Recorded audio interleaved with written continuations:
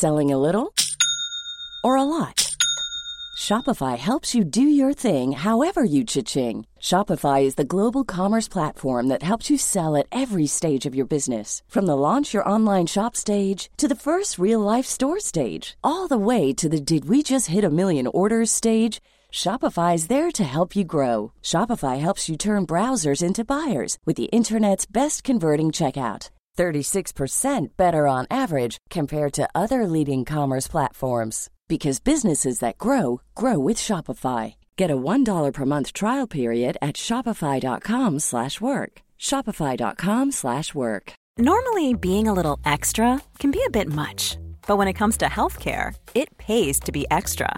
And United Healthcare makes it easy with Health Protector Guard fixed indemnity insurance plans. Underwritten by Golden Rule Insurance Company, they supplement your primary plan, helping you manage out-of-pocket costs without the usual requirements and restrictions like deductibles and enrollment periods. So when it comes to covering your medical bills, you can feel good about being a little extra. Visit uh1.com to find the Health Protector Guard plan for you. Avsnitt 8. Rullar vinjetten.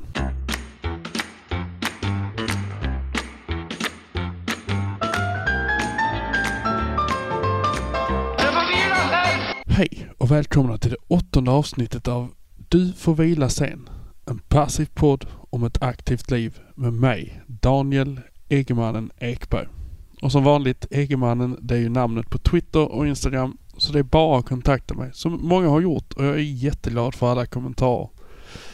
Viktresan tycker jag inte vi ska prata så mycket om den veckan, för att det har stått helt stilla. Så att jag ligger där och faktiskt lite upp, lite ner, runt 121,5. Men det är dålig motivation och dålig träning. Det blir ett långt avsnitt idag igen, så jag går rakt på det. Ljudkvaliteten kan vara lite kass faktiskt. Jag har gjort detta via Skype för första gången, men det var så intressant. Jag kan inte låta bli att släppa det. Dagens gäst, Lars Wallin, Hollywood-PT. Han tränar kändisar i Hollywood och har gjort länge och är en pionjär inom MMA som svensk. Så, via Skype, en dag i maj, jag ger er Lars Wallin.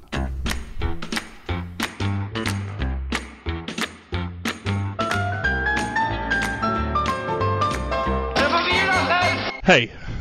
Ja, hej! Hej! Sitter idag och pratar med Lars Wallin som sitter på andra sidan Atlanten. Ja, det ligger på andra sidan Atlanten. Det är söndag förmiddag eller söndag morgon borta i... Ja, det är tidigt på söndag morgon, eller 11 då. Det är tidigt för mig i och med att man nu är ute på en fest igår, och då... Jag var inte hemma för 23-4 på natten. Och här är det sen söndagkväll. Nej, inte så sen. Den är 8 snart, så att det är rätt lugnt. Ja. Lars Wallin, ja. Jag vet inte hur många som känner till dig egentligen. Jag har ju följt dig ett tag på Instagram och sett på träningsbilder och hela den biten. Men det är för att jag gör det, följer folk som håller på och tränar och försöker... Du har stalkat mig alltså. Ja, så in i helvete. Nej, men det blir ju att folk som tränar lägger upp lite bilder och lägger upp lite så försöker man plocka lite tips här var. Men så jag har ju känt till dig ett tag i alla fall. Ja, jag har hängt runt ett antal år. Ja. Vad är du, 47 år? 47 år, ja. Ja, och du har bott i Los Angeles de senaste... Jag har bott i Los Angeles i, kan det vara 23 år någonting sånt, va? Jag vet faktiskt inte. 93 någonting. Hur hamnar du där? Vi kanske ska börja med, du är ju personlig tränare. Det stämmer. Det du jobbar med nu? Ja, det har jag varit hela tiden. Men de senaste 10 åren har det varit mer och mer kändisar, och då blir det väl att man syns i media mer och mer. Men jag kommer ju från en liten familj i Östergötland där man gillar träning väldigt mycket. Bland annat är ju kusin Magnus var ju världens starkaste man. Okej, ni är kusiner, du och Magnus? Ja, vi är från Kisa och Linköpingsskogen. Och jag har bröder som har vunnit SM i simning och grejer, så att det finns i familjen. Och då var det väl jag gillar ju kampsport. Det höll jag ju på med sen jag kanske var 5 år gammal. Och då var det att jag ramlade in på den när jag kom över till USA och började träna med en familj som heter familjen Gracie. Och så började jag träna MMA Och på den tiden så... Det här alltså innan UFC fanns överhuvudtaget. Du säger att du började träna när du var 5 år kampsport. Ja, judo. Var kom det ifrån alltså? Fanns det någon förebild? Jag är ju 40 så jag är lite... När jag var 5 yngre, men då var det ju liksom så här. Man såg Bruce Lee och Chuck Norris och de här. Det var ju så alla ramlade in på kampsport på den tiden. Jag hade nog ingen förebild förutom att farsan var stark som en björn. Men det var en sån person som kunde riva telefonböcker i tu och sådana saker. Det är liksom, det ligger i familjen att folk är starka i min familj. Men jag tycker liksom, damerna är starkare än många män. men nej, jag hade ingen förebild. Bara att jag var ganska bråkig när jag var liten. Och då hamnade man i ganska mycket skolslagsmål överhuvudtaget på lekskolan och sådär. Och då kändes det rätt bra att veta när någon satte sig på att man kunde ta sig loss. Så började nog ärligt mitt intresse för det hela. Och sen växte jag upp. Det var ganska naturligt för mig att hålla på med karate och judo och så. Det som fanns hemma i Sverige. Ja, för det var väl i stort sett karate och judo. Sen kom taekwondon någon gång där. Och ninjutsu ska du inte glömma. För jag kan berätta en kort grej. När jag var 12, tror jag, 13. Så beställde jag på postorder ett par sugproppsdojor och en svart ninjadräkt. Och kaststjärnor.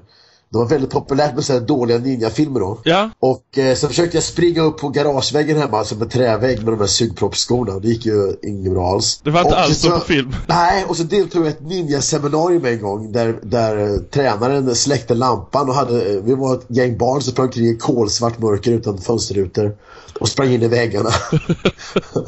Vi skulle lära oss att känna vart vi var. Och det går inte så jävla bra när man är 12. Sen fick vi lära oss att ligga i badkar och blåsa med sugrör för att andas som om det vore vass ifall man ska överleva i en flod någon gång. Skitmycket nytta jag haft det där i livet. Ja, du kör den ibland nu med dina klienter. Och därifrån så när jag kom till USA så gifte jag mig här direkt. Och då satt jag hemma, då får man ju inte jobba i början. Och då satt jag hemma här en morgon med någon polare och satt och kollade på någon reklam inför första UFC. De letar efter fighters nämligen på tv här lokalt i LA. Och det var en liten benig brasilian som heter Royce Gracie som sa: "Hey, you think you're tough? Come and fight me." Och jag satt och gjorde nära av honom vilken liten mes han var och sådär. Och min fru som var italienska, eller är italienska, hon fick noga det, så hon... utan min vetedom så kollade hon upp vart han fanns någonstans. Och han fanns här i LA. Och så jag och för mig sa att vi skulle åka och köpa en hundvalp. Och istället då, när jag sitter i bilen glad nästa vecka så stannar han utanför ett ställe. Så sa hon, den där killen som du sa, du skulle spöa den lilla killen från Brasilien. Han är där inne och jag bokar tid där, så får du gå in och visa det. Var det bara upp till bevis direkt där? Ja, det var ju, alltså jag kände mig väldigt fånig då. Men jag tyckte ändå jag var ganska bra, jag var i bra form och stor och stark och hade kört karate och judo och en herrans massa gatuslagsmål och så. Jag tänkte att det här är nog ändå någonting man kan testa. Så vi kan in och utmana honom. Hon står bakom. Och han låg vänligt och sa, var du världsmästare i? Jag sa, nej, ingenting. Nej, då får du stå i kösan. För det är väl en 40 000 man som vill slåss med mig just nu. Jaha. Men du kan få slåss med min 13-åriga kusin om du vill, sa han. Och så slet han fram en liten brasilian. En pojke alltså, 13 år, 14 år kanske han var. Och den här killen tog ner mig i backen och kropp upp på min rygg. Jag vände mig om så han satt på min mage. Sen gav han mig käftsmällar med öppen hand.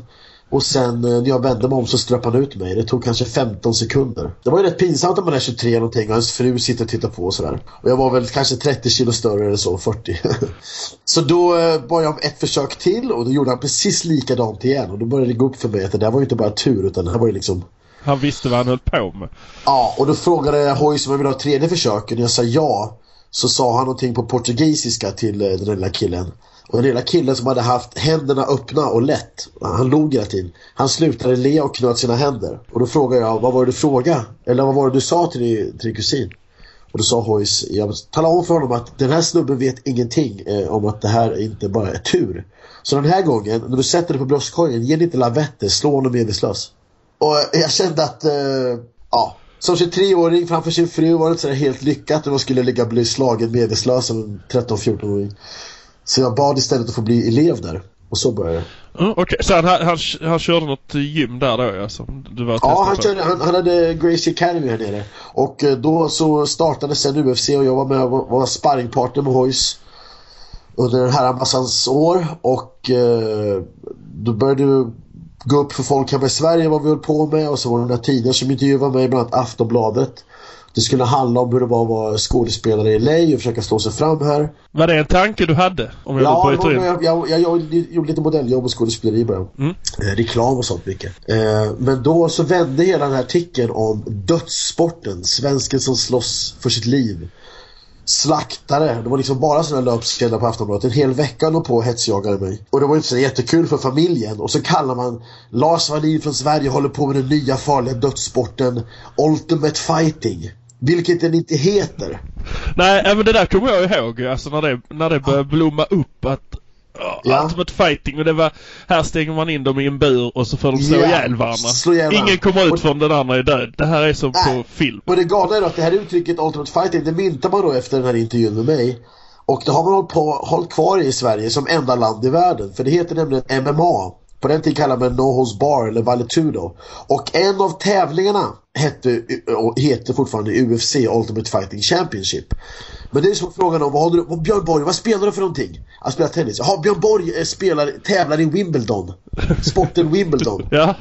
Så det kallar man, i Sverige kallar man att man spelar Wimbledon, inte tennis. Och i Sverige så kallar man alltså Ultimate Fighting, och det är det inte. Så börjar det. Okej.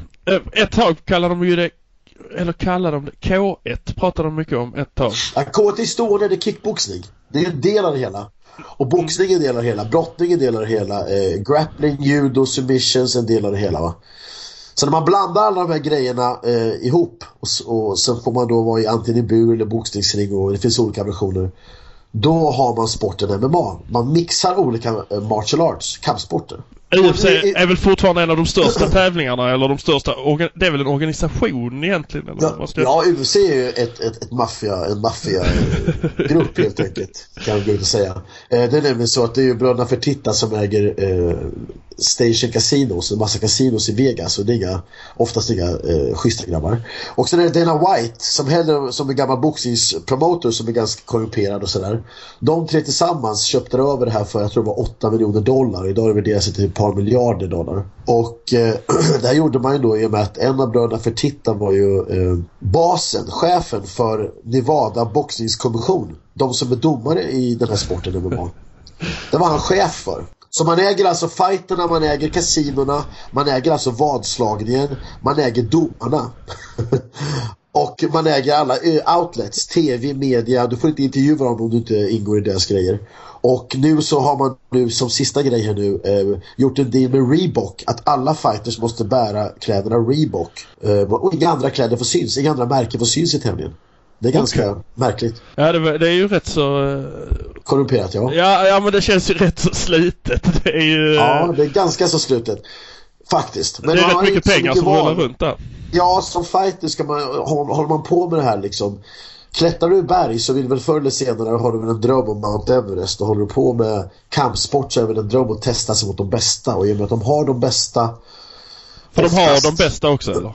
Ja, i stort sett. Så finns det ju tävlingar som oftast fostrar upp andra bra fighters. Men när de väl blir stora så går de ju över till UFC.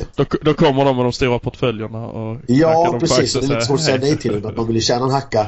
Och man vill få lite groupies och lite brudar och sådär. Det får man ju inte om man sitter uppe i Luleå och gör någon tävling där ingen bryr sig. Nej, då kan man till exempel som ett par Luleå-grabbar har gjort och ta sig in i UFC. Och det är ganska så bra grejer. Ja, vad har vi för... Jag är väldigt dålig på det här, men vad har vi för svenskar? Vi har många duktiga svenskar. Stora har ju varit Alexander Gustafsson som jag pratat så mycket om. Men vi har många. Vi har haft Tor Terräng som är fantastisk.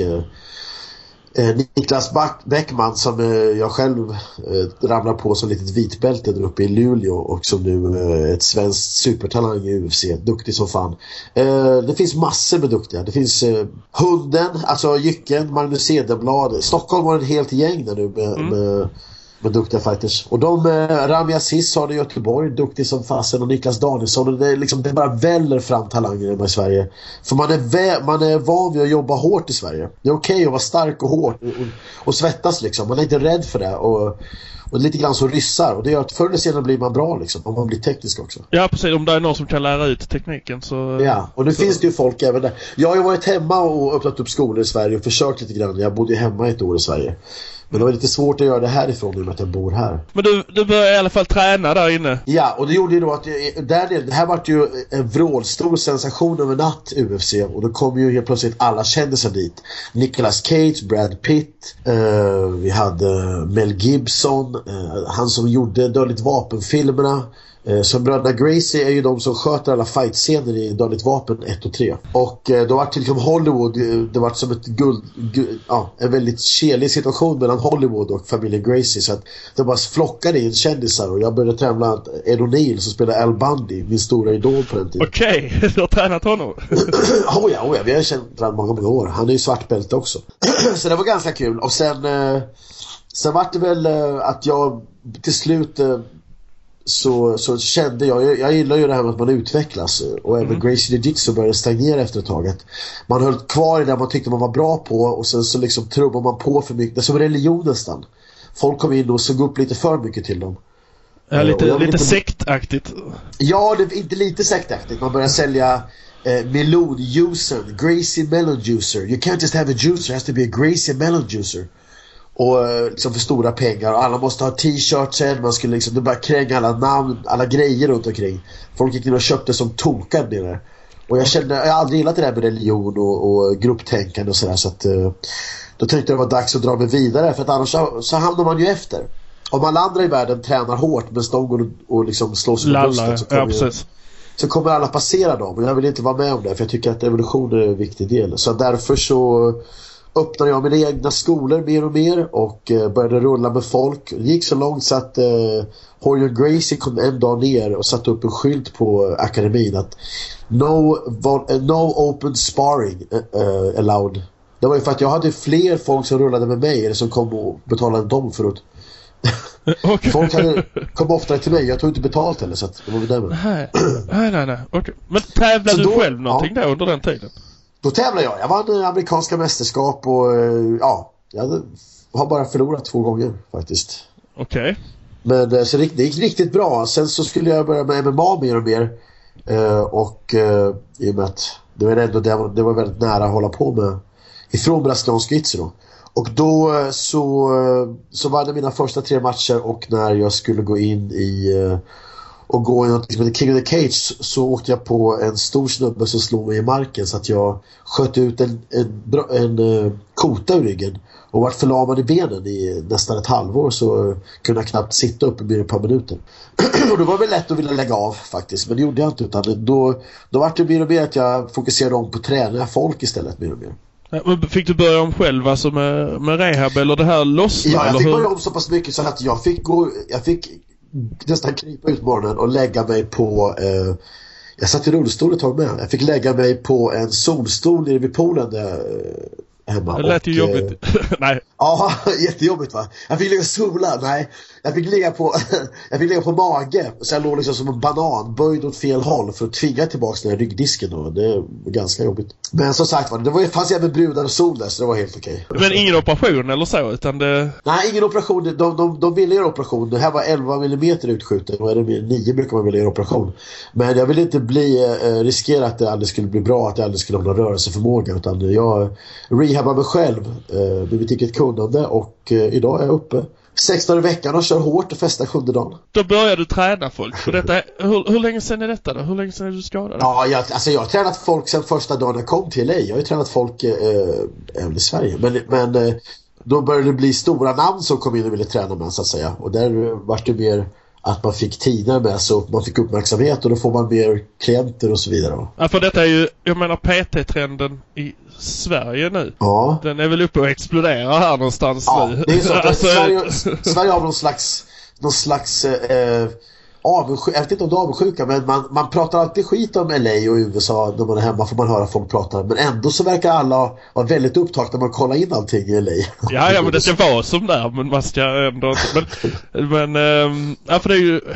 Ska man gå tillbaka ett par år bara här, så är det ju inte så att en PT var något som man... liksom så här inte slängde sig med, men nu är det liksom alla har PT eller är PT, känns det som. Det har väl vuxit fram en trend att vi vill väldigt kändiskåta i Sverige, får jag väl säga. Ja, det är vi. Utan att vilja vara det. Man är lite desperat efter att ha en nyhet om någon kändis. Så då finns det väl roligare kändisar i LA, kan jag tänka mig. Därför har det väl blivit så att många svenskar har dragit sig till det. Jag tyckte väl det var roligt att träna Al Bundy än Kjell Brell nere på Kasalli. Ja, det är ju lite viss klasskillnad i det där. Ja, men det är väl en kul grej. Det är liksom, det är roligt. Det händer ju grejer här på en helt annan skala än vad det gör hemma oftast. Tycker man om att ta ut saker i svängarna lite mer, då är det väl LA som gäller. Och jag har väl alltid varit den personen. Jag har väl aldrig gillat det här vanilj, lite mer tystlåta. Ja, men vad fan, man måste ha kul liksom. Jag tyckte att det var väl det jag bestämde för efter min pappa dog, och det var då jag åkte hit också. Man lever bara en gång, tror jag i alla fall. Det är väl ingen annan som har bevisat något annat för mig. Och då gäller det väl att utnyttja det så mycket som möjligt. Man kan inte ligga och vara 85 och tänka, fan, jag fick aldrig prova en trekant.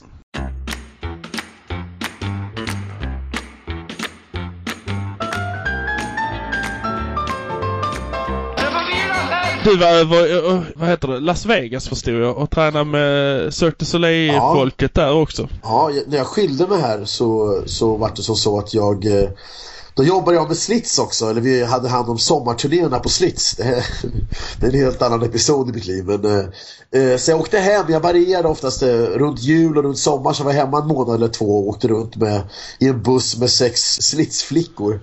Okay. Och en annan snubbe. Och så åkte vi runt och underhöll på barer och sådär. Så då fick jag åka runt och se Sverige. Så det var runt på 45 ställen eller någonting på ett par månader. Och där hamnade jag med började prata.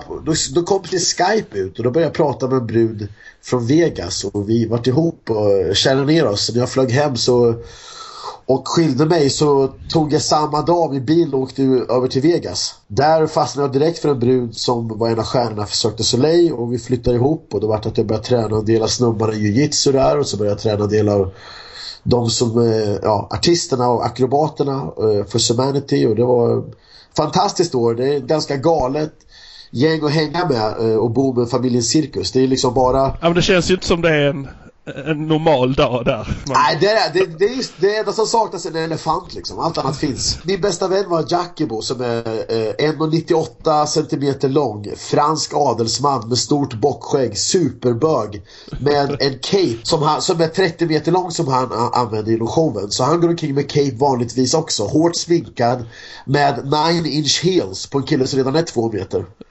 Och sen är han tvättbräde och supertränad, så de här som hatar bögar vill ju säga någonting, men de vågar liksom inte, för han kramar ju sönder dem.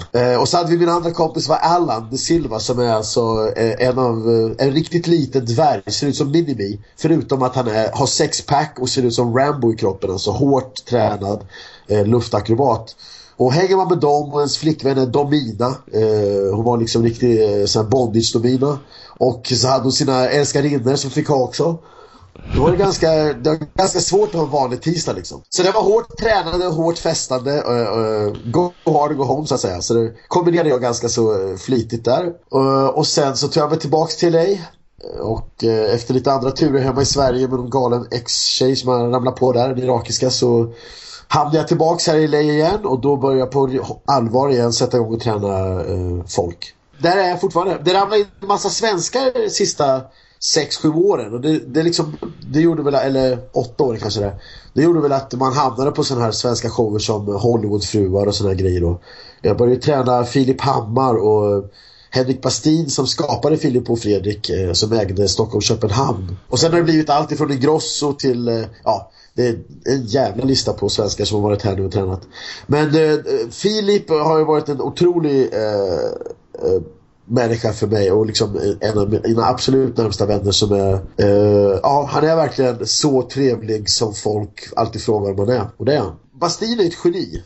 Det är liksom, genin är ju genin, så enkelt är det. Bastin är en person som kan, vad han än gör så gör han det liksom. Säger att han ska göra det så händer det. Det ska ingen tveka på att det inte gör. Så jag vet, han döpte sin son till Harry Bosch till exempel för många år sedan, 5-6 år sedan, och sen började han prata om att han skulle vilja göra en tv-serie om det. Och det kommer han som svensk tv-producent till Hollywood. Där ingen jävel behöver en svensk. Det var liksom, de visste inte ens vad svenskar var då. Inom 8 månader hade han sin första serie, Prime Time, NBC, största kanalen, premiär. Och My Generation hette den. Och sen har det bara gått undan för honom. Nu har han precis släppt Amazons stora projekt, Harry Bosch, executive producer, Henrik Bastin. Så jag var så på premiären för 3-4 månader sedan. Hur tränar du de här människorna? Är det nere på gymmet eller är det hemma hos dem? Eller är det hur? Ja, det är överallt. Jag tränar ju folk i deras hem. Det är ju, många av de här bor ju väldigt flott. Och då kan man ju ha gym och sådär. Sen har vi ju hiking utanför. Det finns strand här, Santa Monica Beach. Jag har ju ett gym. Kanske jag ska nämna, jag är ju på Fortune Gym. Pacquiao var ju förra veckan, han som är conditioning coach för Pacquiao heter Justin Fortune, en kollega och man som äger gymmet där jag tränar då många av mina klienter. Sen tränar ju folk även på hotell och på andra gym som tillåter och sådär. Och ibland så följer jag med klienter när de åker till olika ställen. Och det är ju oftast väldigt kul, ibland kan det vara mycket väntan också. Jag vet en gång så tog klient med mig ner till en karibisk ö. Och jag trodde det skulle vara hård träning. Jag dök upp mina handskar och mina mitts och allting. Och det var liksom 4, jag kan inte säga namnen, men väldigt kända människor som satt med och flög in eskortbrudar och drog fantastiska mängder droger. Bodde i $35 miljoner sommarhus. Det var helt sjukt. Och där, liksom, med beväpnade vakter. Och där satt jag och rulla tummarna en vecka och kolla på solen och kolla på brudarna som sprang omkring. Det var liksom inte mycket mer jag kunde göra för de här grabbarna hade kom igen nu, ska vi jävla i det boxas här lite grann. Ja. Ja, då var det bara att hänga med. Det var bara att ta som en semester så att jag lyckades få en av snubbarna i alla fall och jogga en morgon för han tror han skulle få hjärtattack efter att festat för hårt. Nej, för vi pratar om det här med doping och hur man ser på doping i Sverige och resten av världen ska man väl inte säga, för så jävla ensam är vi kanske inte om att säga det. Nej, men jag tror man är ganska naiv. Man är ganska naiv. Man är väldigt glad att prata om doping när det gäller andra länders idrottsmän. Fast man har väldigt svårt att inse att även ens egna tar. Ska man vara ärlig så ska man vara ärlig liksom. Då gäller det att man är ärlig åt alla håll. Och grejen är att doping förekommer bra mycket mer än vad folk... Jag ska ge ett exempel på hur stort det här är. Så folk kan börja fatta lite grann om det. Innan olympiska spelen skulle vara här i USA ett år, i Atlanta, så gick tidningen Sports Illustrated ut och frågade anonymt, jag tror det var 1000 personer som skulle delta i OS, i OS-byn då, inom alla sporter, så det var inte bara kraftsporter utan anonymt frågade man 1000 deltagare om du varit erbjuden en drog som skulle förbättra din prestation. Fast det var olagligt, skulle du ta den? Och 97% av alla svarade ja. 97% inför sommar-OS av de som skulle delta i OS sa att de skulle ta den om de kunde. Sen frågar man en annan fråga som är ännu galnare. Om du blir erbjuden en drog som om du tog den skulle få dig att vinna dina drömtävlingar i din sport. Men 5 år senare skulle du dö av sidoeffekterna. Skulle du ta den? 86% svarade ja.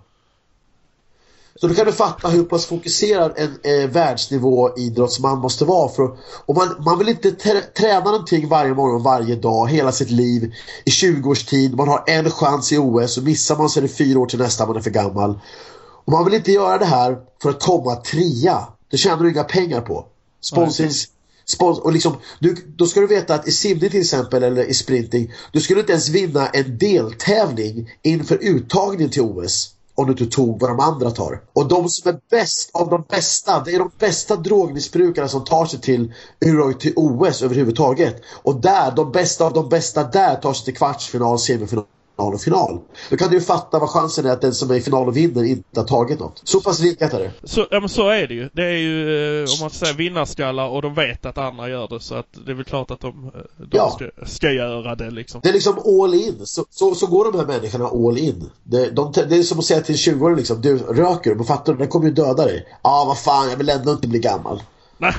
Så går du tillbaka till den personen när han är 45 och de säger att han har cancer liksom. Fan. När man pratar med folk som är unga, framgångsrika, väldigt fokuserade, väldigt motiverade och har enorm finansiell vinst på att ta någonting, då ska man inte vara chockad över att det händer. Nej. Eller här i Hollywood då, när man kan tjäna 25 miljoner dollar och få varenda brud i världen och bli superkänd och superrik.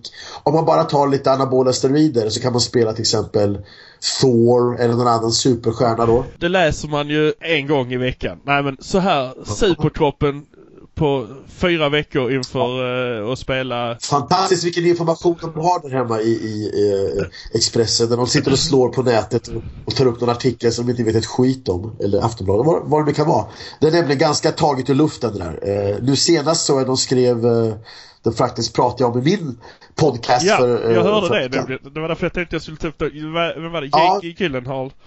Jake Gyllenhaal som började ramla på emellanåt här på festerna, som inte alls är så bitig, och nu har han tydligen tränat lite grann på pound for pound där jag var tränare förut med Terry Claiborne, och Terry Claiborne hävdar att han har fått honom att gå upp 20 kilo, tror jag man skrev i svenska tidningar, och det är ju helt åt helvete fel.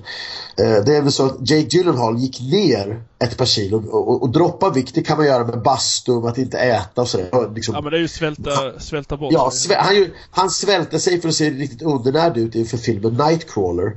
Och så fort han gick tillbaks på normal diet och började träna igen, då går man tillbaks de där kilorna.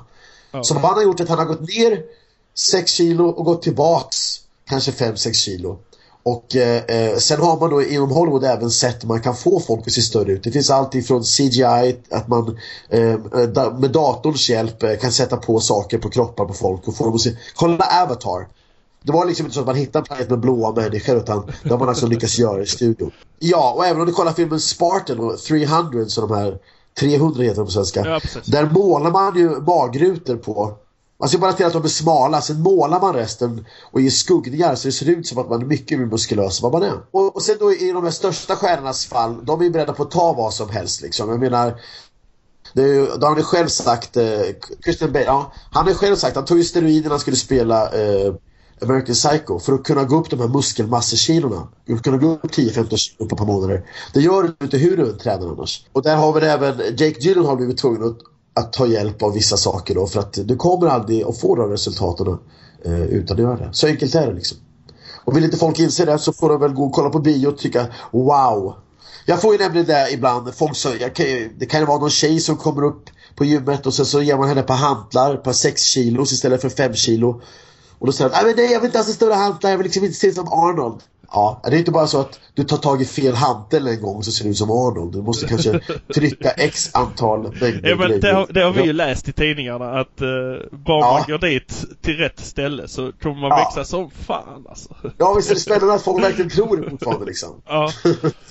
Nej, men det... Jag har till exempel kusin med Magnus, han tränar minst lika hårt som Magnus. Han kommer aldrig se ut som Magnus, har inget behov av att se ut som Magnus. Och han kommer aldrig göra det jag gör. Och liksom, man får vara nöjd med den kropp man har, den genetiska gåva man har fått, och så får man göra det bästa av det man har liksom, och göra det för andra skäl. Jag gör det för att jag mår bra, för att jag tycker det är kul att träna. Jag känner mig yngre när jag kan rulla mycket och när jag kan få köra MMA och sådär, och jag tycker det är en utmaning för mig själv. Det är inte mot någon annan.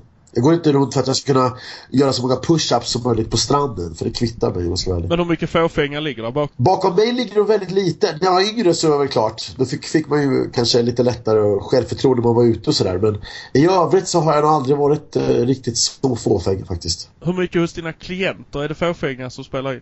Hur många vill bli starka? Nej, men alltså, hur många vill må bra, starka? De säger det, men hur mycket är det? Inom Hollywood är det ganska självklart att det är mycket fåfänga. De ses ju av miljoner människor, och ska man ses av miljoner människor som en offentlig person, så är det väl kanske så att det känns kul om man inte skäms för sin kropp. Det är väl svårare att gå upp på en scen kanske och stå framför eller som till exempel Denzel Washington, som vi tränar honom, han är väl ganska stor stjärna. Selling a little or a lot? Shopify helps you do your thing however you cha-ching. Shopify is the global commerce platform that helps you sell at every stage of your business. From the launch your online shop stage to the first real-life store stage, all the way to the did we just hit a million orders stage.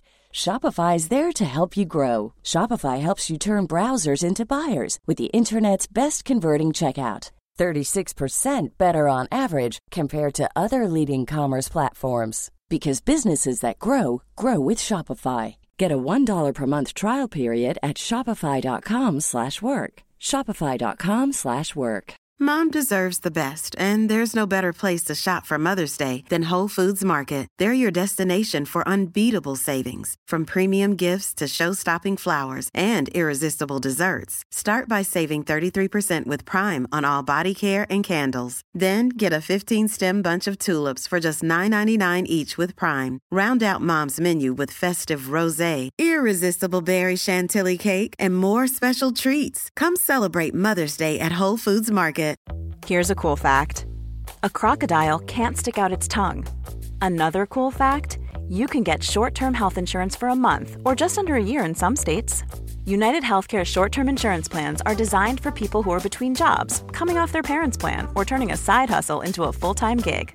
Underwritten by Golden Rule Insurance Company, they offer flexible, budget-friendly coverage with access to a nationwide network of doctors and hospitals. Get more cool facts about United Healthcare short-term plans at uh1.com.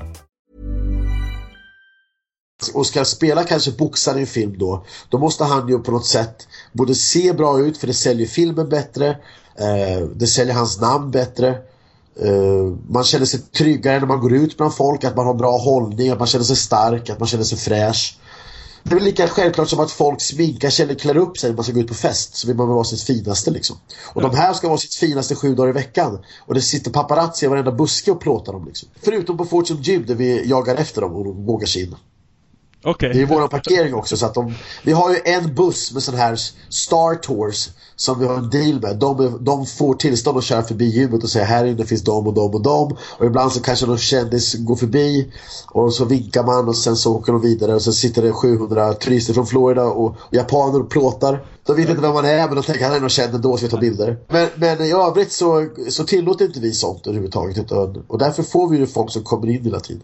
Jag vet Pamela Anderson till exempel, hon var ju hos oss varje dag i 2 veckor innan ens TMC eller skvallerpressen hade fått reda på att hon hade klippt håret. Ja, men det är bra. Det var bra. Det var ingen på gymmet som alla såg att det var Pamela Anderson, att hon hade en ny frisyr. Men ingen jävel brydde sig så mycket som man ringde och skvallrade till journalister. Ja, men då förstår jag ju nu att det här är det gymmet som Filip tränar på när han är. Ja, det är det gymmet som gäller. Man får vara i fred. Och liksom, kommer man dit så kommer man dit för att träna. Man kan vara trevlig, man kan säga hej. Det är inte så att man inte kan säga hej till någon som är känd. Men man ska inte bara springa fram och ta kändisbilder och ta selfies med folk. Det är inte alla som tycker det är kul. Och trycker lite bänkpress. Ja, jag bara det var någon brud som sa det till den själv bland annat. Hon var fram och sa I can't take a picture of you på någon fest vi var på. Och då sa no, you can talk to me. Just don't use your camera. Ja. Så han var inte otrevlig. Han kunde prata med folk, men han tyckte liksom att du bör inte varje tillfälle när man står i halvfull med ett glas och det liksom, här bilderna kan liksom komma ut fel, att man är otrogen och vad som helst. Det är inte alltid kul för de här snubbarna att hamna framför kameran. Det kan vara jävligt lurigt med en bild. Ja, jag kan säga en kort sjuk grej. Philips granne var ju Catherine Heigl, om du vet henne. Ja. Och så jag började träna henne och hennes man då, som var väldigt trevlig, Josh. Och det här var första gången jag skulle hem och träna dem. Så tränade de i deras hem då. Jag tränade henne i hennes hon stod i trosor och sport-BH. Och jag tränade henne i hennes sovrum. Det hade jag inte riktigt räknat med. Jag hade räknat med att de skulle ha ett stort gym och sådär. Men jag stod i hennes sovrum i alla fall. Men hennes man sprang omkring i huset och tränade henne i trosor och sport-BH. Och var ganska ställd inför det hela. Och sen jag skulle gå så hjälpte hennes man mig ut i bilen. Och då ramlade min bakdörr på min bil när jag skulle slå igen. Och fick jag den i huvudet på mig själv. Och det var som ett yxslag liksom. För att fjädren gick sönder. Så att den ramlade med hög fart rakt ner i skallen. Och jag fick ett jack som kanske var 5-6 centimeter. Som blödde så in i helvete i huvudet. Och då fick ju Josh hjälpa in mig igen. För det sitter ju paparazzis i bilen utanför. Det ser inte bra ut att det står en snubbe och blöder som fan. Ja, så då fick han bära in mig, hjälpa in mig igen. Och sen fick hon pyssla om mig. På köksbordet fick jag ligga. Så satt Catherine Heigl och baddade om mig med alkohol och sådär. Väldigt Grey's Anatomy. Ganska surrealistiskt. Ja. Så vi skrattade ganska länge åt det efteråt. Och då var det just det att då får man tänka på att det paparazzis utanför. Så även om man kunde åkt iväg och liksom inte dött, jag kunde ha fixat det hemma. Så man var tvungen att fixa till det. Annars så kommer det en jävla galen bild med någon snubbe som blöder på väg ut ur Catherine Heigls hus. Men det är så illa där, alltså att det är paparazzis. Oh ja. Överallt utanför där det... där det bor folk. Ja, precis.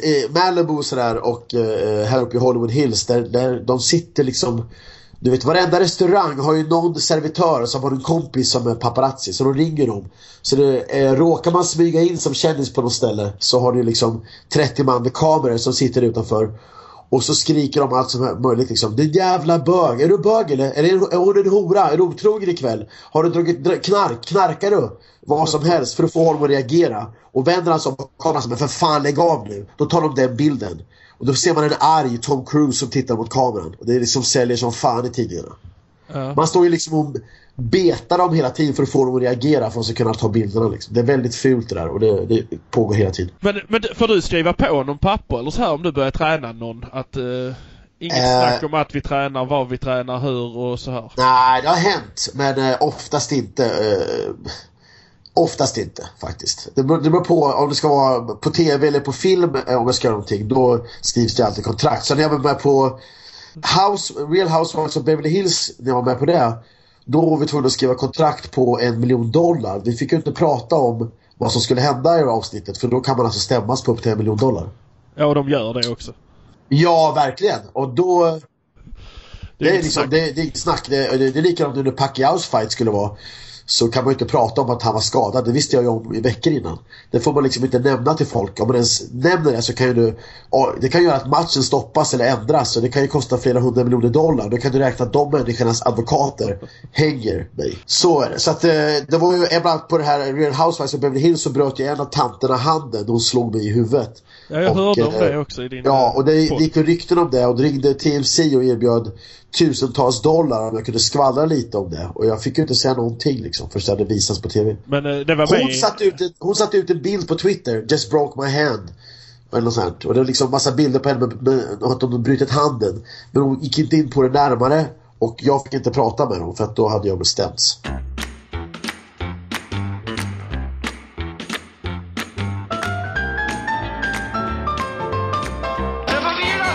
Testosteron och såna här grejer, alltså om vi pratar doping, med det som ses kanske som lite light i Hollywood, som ändå fortfarande här är väldigt väldigt light i Hollywood. Testosteron replacement är lagligt, så att det är ju inte, det är som att säga att allt är ju en drog i så fall. Det beror på hur du klassificerar.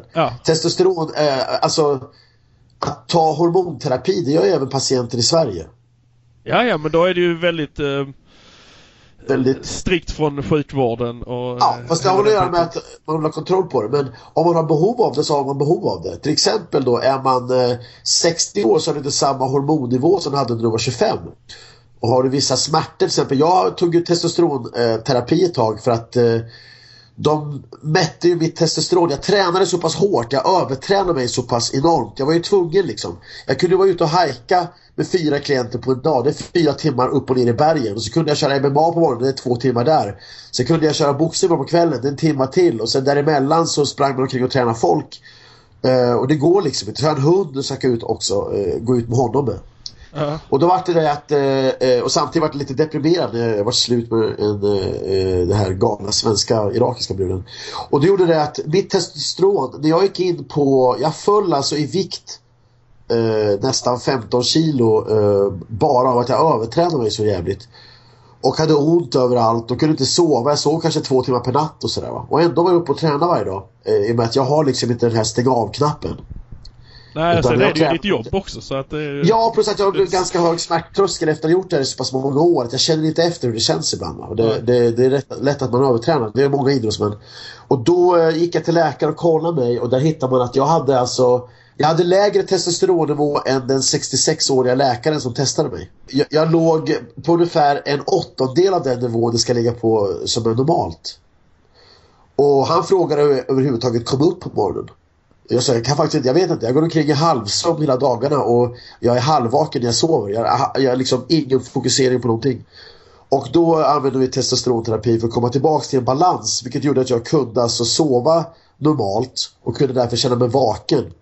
Och det var ungefär samma skillnad som att ta på sig ett par glasögon om man har gått och sett suddigt i 5 år. Det är väl ett sätt att göra det. Sen finns det ju folk som missbrukar det här och tar enorma mängder och blandar med olika anabola steroider och gör cocktails, så att säga. Då är man ju uppe på nivåer som är så galet höga så att man kanske kan spela in filmen Thor. Ja, så man skulle kunna Eller göra något. det. Ja, precis. Skulle kunna göra det. Och då får man ju otroligt fysiskt stora resultat. Jag har ju legat runt 90 kilo de sista 15 åren. Så att det är inte så att jag tar mängder med droger för att på något sätt påverka hur stor jag blir. Utan jag har tagit medicin. Till exempel är jag förkyld så kanske jag tar någon medicin för det. Har jag the flu kanske jag tar någonting för det. Jag tar någonting för att komma tillbaka till att känna mig normal. Sen finns det ju folk som tar för att vara 1000 gånger bättre än vad de normalt skulle kunna vara. Och det kallar jag för steroidfusk. Det är missbruk tycker jag. Det är en helt annan sak. Jag tycker skillnaden är lika stor som på att ta ett glas vin till middag när man, med sin fru när man mår bra. Eller att sitta i en gränd och skjuta heroin. Det är liksom en viss jävla skillnad på nivån av droguttag. Ja, man skulle kunna argumentera för att det är samma, det är drog bägge två. Men men det är ju en skillnad i det. I så fall även kaffe en drog. Kaffein har otroliga påverkningar i kroppen. Allt som påverkar kroppen är ju en drog då. Och då kan vi gå in och kolla på vad socker är. Då kan vi kolla på vad allt annat är som påverkar folk hur de mår. Varför alla ska ha kaffe på morgonen. Jag dricker aldrig kaffe till exempel. Man är alldeles utmärkt utan kaffe. Det är folk som kan ta tjuvsängen utan kaffe. Jag hörde du drack en Celsius. Ja, det gjorde jag. Och, eller hällde i sängen. Helvete, jag drar i mig... jag är lite folk här som Celsius går väldigt bra i Sverige. Jag vet, bingo. Ja, men det är ju Instagram, varenda en som har varit med i något program eller gjort någonting eller som tränar någonting står med en Celsius. Ja, du vet vad... Jag kommer aldrig ta det igen. Men jo, faktiskt, jag gillade smaken. Jag tyckte det smakade mycket bättre än Red Bull. Men i och med att jag redan har ADD så det är sådär jättebra att jag går ännu högre varv. Nu sitter jag alltså med allergi, nyvaken och sjuk och ändå ganska upp i varv. Du kan tänka dig mig 3:00 på eftermiddagen. Du får liksom hålla fast mig. Mankare. Ja. Och Celsius, det gjorde att jag satt ju som italienare och slog med armarna så jävla dag. Så jag slog ut hela skiten i sängen här för att jag gjorde en podcast samtidigt.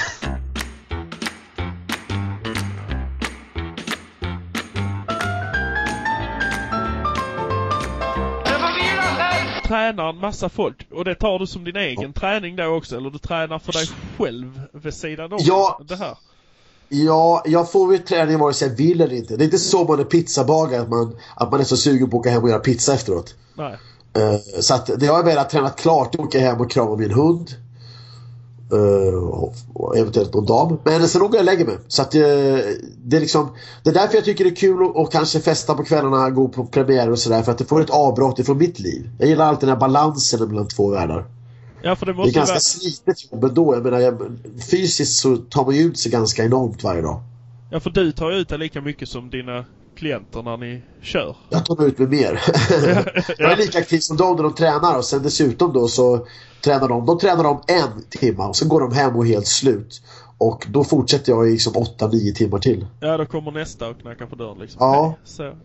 Så ADD är ju en fördel av att ha i mitt jobb, det kan jag säga. För att jag är ju liksom 100% där jag är nu. Jag har ju 0% tanke på vad jag kommer vara om 5 minuter, vart jag var för 5 minuter sedan. Hela mitt liv tyvärr. Så jag glömmer att betala räkningar för att jag tänker inte på imorgon eller sista dagen eller igår gick tiden ut. Utan jag är just där jag är och så hoppas jag på att jag har bra människor omkring mig som hjälper mig med det jag är värdelös på. Men när det gäller träning så är jag nog bland det mest intensiva när jag kunna ramla på. Ja, men då har du ju liksom ingen egen plan heller för vad du ska åstadkomma med din träning, utan du bara underhåller dig igenom. Jo, jag har ju kunskapen och för min plan är att variera. Alltså, det kan väl ge någon som lyssnar ett tips. Rutiner är ganska galna för att rutiner är delvis väldigt overkliga. Om vi då ser oss som djur till exempel med huggtänder och förmåga att kunna gå på alla 4 och sådär, så är det ju faktiskt så att varje dag är annorlunda och unik. Och det är just det som gör att ett djur måste vara på sitt bästa, alert. För vad som helst kan hända, precis vad som helst, när som helst. Kan man bli attackerad, överfallen, man måste springa, man måste jaga ett byte, vad som helst va. Och det gäller att vara på sitt bästa. Och det gör att man spetsar till och vässar till sina verktyg så att säga. Och så tränar jag även. Så att skulle du träna med mig i 10 år så skulle du aldrig ha 2 träningstillfällen som är exakt likadana. Jag använder olika sätt att träna för att variera. Och det gör även att man minimerar skadorna. För att man återupprepar inte samma fysiska slitage mot samma led och samma kroppsdel hela tiden, repetitivt på samma sätt, och det skadar liksom. Där har du ju varför idrottsmän förr eller senare hamnar på operationer, för de övertränar vissa vinklar och vissa leder och får obalans i kroppen.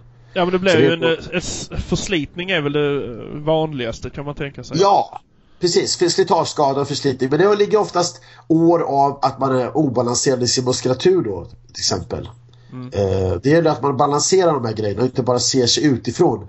Det är roligare att ha stora tuttar än att ha stor rygg, till exempel, tycker många killar. Men blir man då obalanserat tränad för man kör med bänk eller något annat, då kommer det med skador på axlar och sånt där efteråt, va? Så att man får liksom mitt uttryck som man använder här, det är ett steg tillbaks ger 2 steg framåt. Tillåter 2 steg framåt. Man får tillåta sig att ta ett kliv tillbaks och göra allting rätt från början och ta den tid det tar. Så kommer man så småningom framåt, fast med mindre skador. Om man ruschar och hela tiden pressar sig själv till det yttersta med maximala vikter och kanske inte alltid gör det rätt, då blir det ofta saker som går fel, och i slutändan så kulminerar det med skador liksom. Så måste det ju vara att gör man rätt så klarar man sig längre.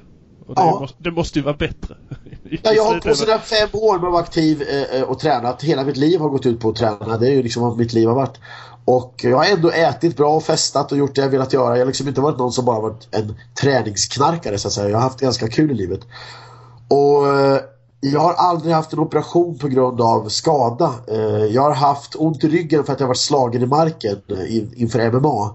Men i övrigt har jag liksom inga gymskador, inte ont i knän, rygg, axlar, har aldrig brutit någonting.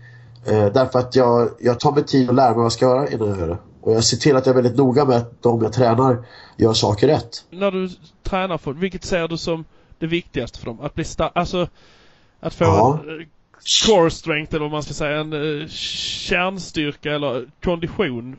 Alltså...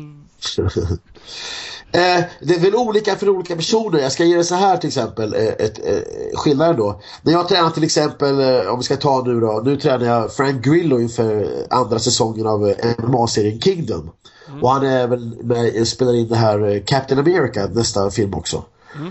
Och det är ju en kändis som dessutom är känd för att nu ska han vara i actionfilmer och ska vara jävligt fit. Han ska ha 6-pack, han ska ha det här. Då gäller det både diet och träning, och det gäller väldigt hård träning och kost. Och han är väldigt motiverad. Då får man resultat. Killen har 50 bast och ser ut, han är liksom, han kan spela MMA-fighter, det säger lite grann. Å andra sidan, om vi ska ta en annorlunda situation, Trevor Magnus, så är Magnus redan så stark så det går inte att begripa, och han kan redan allting om träning, så man liksom inte heller lära honom någonting.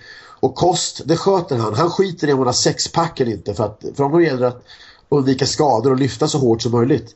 Men å andra sidan så kanske jag kan hitta variationer som gör att man kan balansera hans leder, knän och axlar och höfter och sånt, så att man undviker skador. När man lyfter så extremt mycket så kan det vara viktigt för en sån person.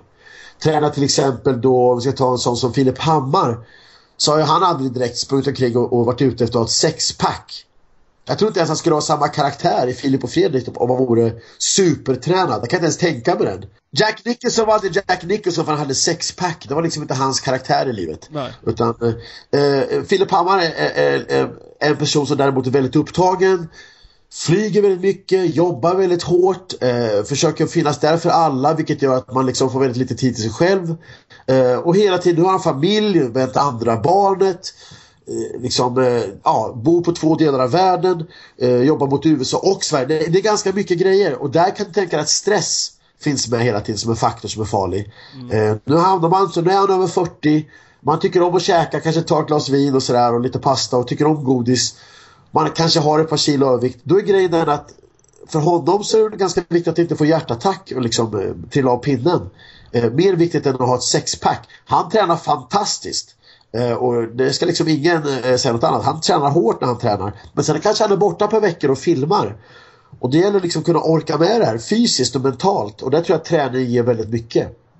Att man kan man tar ut så hårt och så lär man sig att vila och lyssna på kroppen bättre. Det tror jag är väldigt viktigt när man hamnar över 40 till exempel. Jag har lagt om min träning väldigt mycket sen nu är jag 47 då. Jag tränar ju inte på samma sätt som när jag var 35 till exempel. Ja, det är väl en prioritering, va? Om man har familj så är det mer viktigt. Jag tror ungar uppskattar om man håller sig vid liv mer än om man har ett sexpack. Ja, men nu kanske du har missat det här att den nya trenden, det kom häromdagen i tidningen. Den nya manliga utseendetrenden. Det kan man gå förbi.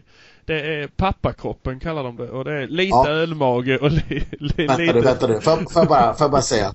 Det där är inte en trend. Det där är ett desperat försök av någon galen så kallad journalist på en av Sveriges dagstidningar som hittar en bild på Leonardo DiCaprio. Där han står på en fest och inte vet om att någon tar en kamerabild när han står och snackar med någon brud. Och han står inte och suger in magen på sin egen fest. Det kan du tänka dig själv. Att det kommer alla kunna ha den bilden när man har lite kul av magen. Och den hänger man ut som den nya trenden nu. Det är fruktansvärt fjolligt. Ja, men det var, precis, det var där det kom ifrån, ja. Just det. Ja, otroligt fjolligt. Det gäller att kolla på källan var saker och ting kommer ifrån.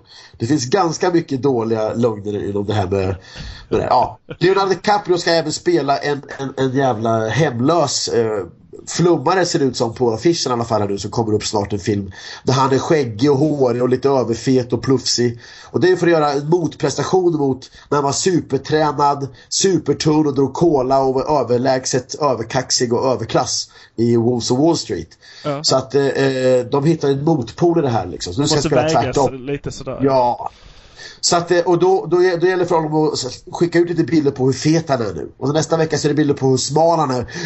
Då kommer Expressen skriva: Leonardo DiCaprio har gått ner 25 kilo på 2 veckor med tränaren Lars Wallin. Ja. Hoppas jag. Hoppas och då vet ni att, och då är det definitivt sant.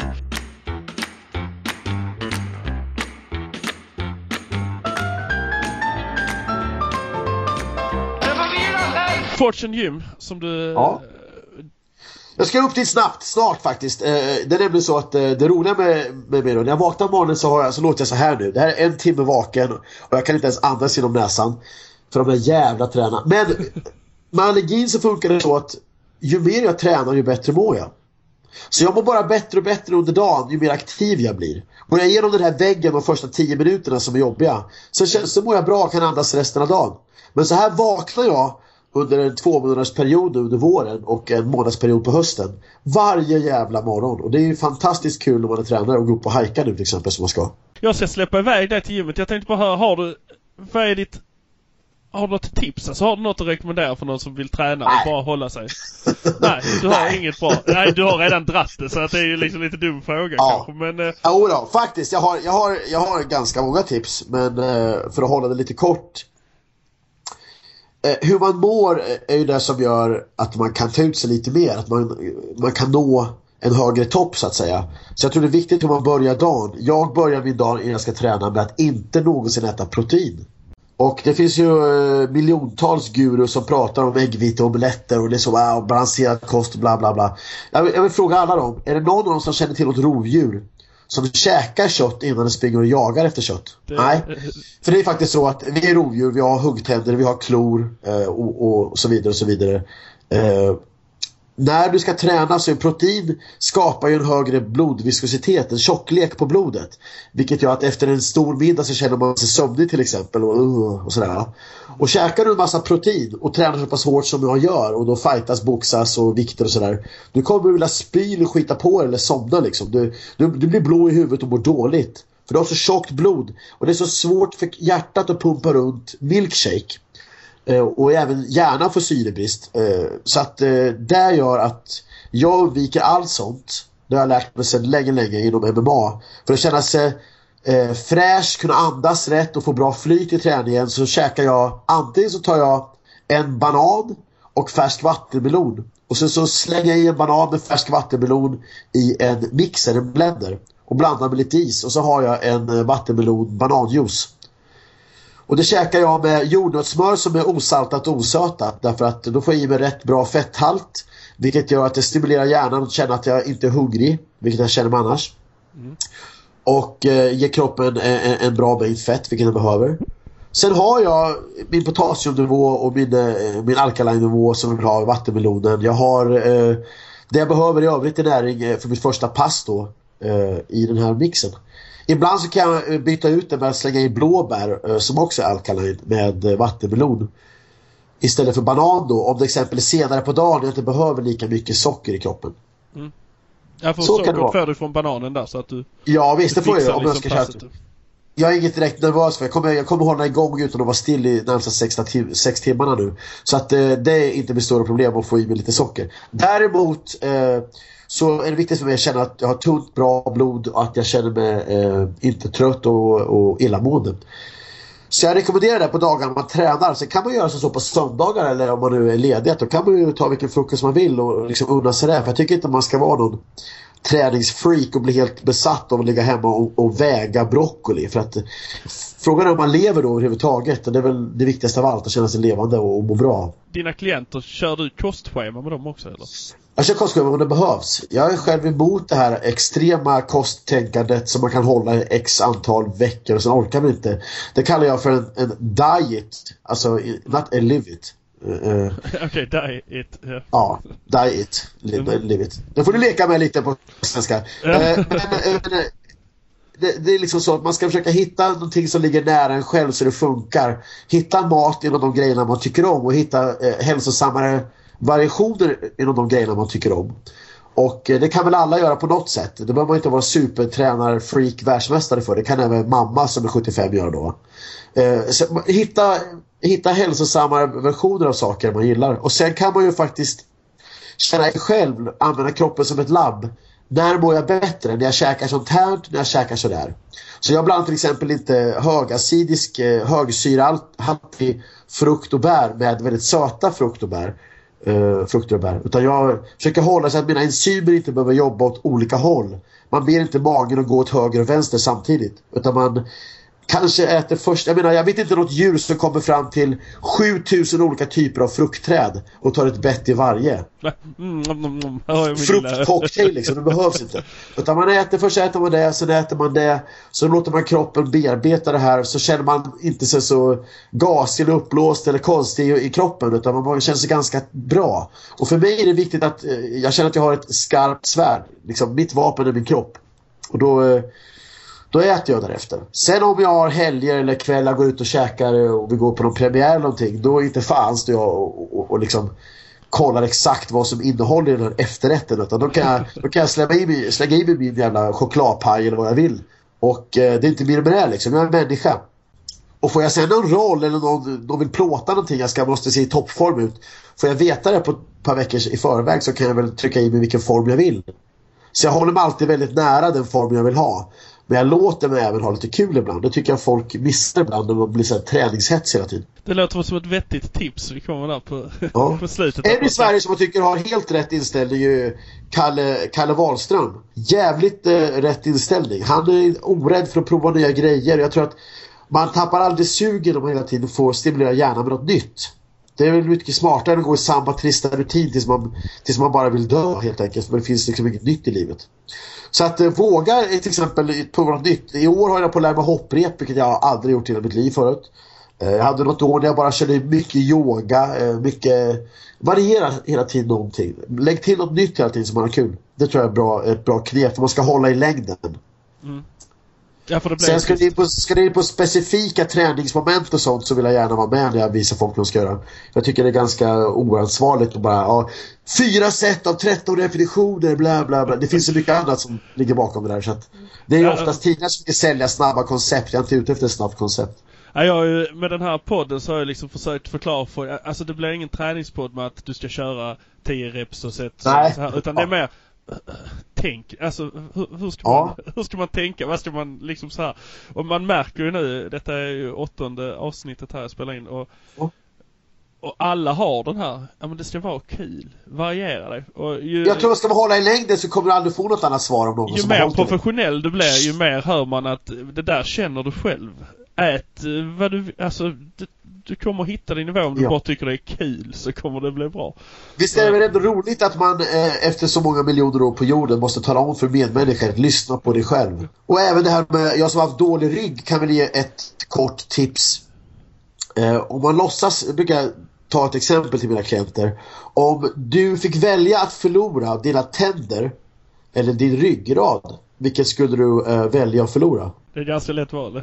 Tänderna, va? Ja, för du kan leva bra utan tänder. Du lever inte speciellt bra utan någon rörelseförmåga överhuvudtaget i kroppen. Och då är det som så att då undrar jag varför folk borstar tänderna ett par gånger om dagen, men kanske under sig en massage en gång om året, eller stretchar sina ben- och ryggmuskler på ett sätt så att man underlättar för kroppen efter varje träningspass. Varför inte ta hand om den man vill behålla? Minst det lika mycket prioritering på det som det man är beredd på att förlora. Och ändå så ser man folk som går direkt från gymmet utan att liksom cool down, utan att verkligen veta vad de gör när man ska stretcha, utan att förstå hur pass mycket hamstrings, alltså baksidan på låren, hur mycket det påverkar höftens läge och i sin tur ryggens kurva och i sin tur hur ont man har i ryggen. Då kan man ju börja liksom prioritera om sin träning enbart på, är det värt det här för ryggen? Ja. Då får du se att folk tränar annorlunda när man börjar tänka om så. En sista fråga. Är det någon du skulle vilja... Vill jag stå på käften? Ja, är det någon du vill släppa på käften? Är det någon du vill... Nej, men är det någon du vill alla som kommer in på gymmet. Alla som kommer in på gymmet ska ha en liten... Ja, en liten. Ja, är det någon jag vill som vad? Höra mig intervjua. Eller om du skulle vilja höra på programmet. Är det någon du är nyfiken på som du skulle vilja höra på? Som jag skulle vilja intervjua? Ja. Kalle Wahlström är en intressant människa, tycker jag. Dels för att han har lite självsarkasm och vågar skämta om sig själv och lite humor och inte alltid går in i saker som att han måste vara bäst, utan bara nyfiken på att prova. Jag tror det är genialiskt bra, och det är bra överhuvudtaget för medmänniskor i Sverige, där män oftast är alldeles för skrävliga och försöker för mycket. Det är kul att gå in med lite självdistans och ha lite kul ibland. Det tror jag man kommer långt på. Så jag tror folk kan lära sig mycket om en sån person. Bara för att den är så ödmjuk. Ja, tack så mycket. Ja, vi får väl kanske sätta punkt med det här nu då. För jag tycker det. Nu dör jag om jag inte får gå upp och slita med. Och sen så ska jag ut och träna, och det blir en lång solig dag i LA. Ja, jag ska gå och lägga mig för att ta mig an det riktiga jobbet imorgon. Kolla in lite på TV2 först och sen gå och lägga dig. Ja, men det verkar lite glamourigt. Ja, precis. Nästan samma som dig. Precis samma dag vi ska ha, du och jag. Ja, precis. Ja, men jag tackar så mycket. Tack själv, tack själv.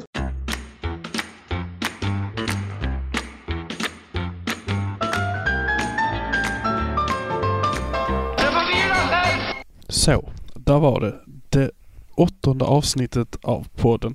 Och det var ett fantastiskt roligt samtal. Vi kunde pratat hur länge som helst om allt möjligt. Han hade 1000 historier på lager, och jag hoppas faktiskt jag ska få prata med honom igen någon gång.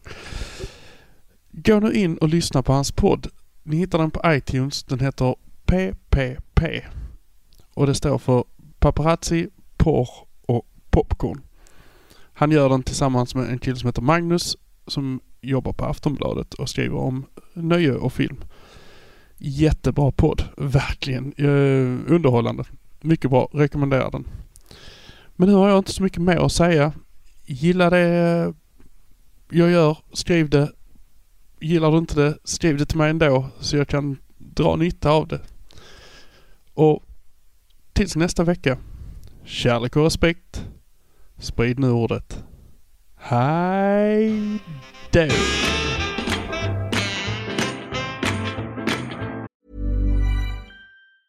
Planning for your next trip?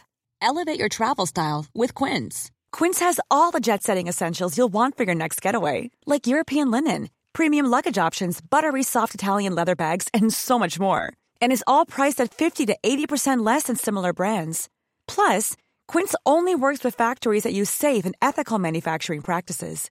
Pack your bags with high-quality essentials you'll be wearing for vacations to come with Quince. Go to quince.com/pack for free shipping and 365-day returns. A lot can happen in the next 3 years. Like a chatbot may be your new best friend. But what won't change? Needing health insurance. United Healthcare Tri-Term Medical Plans are available for these changing times.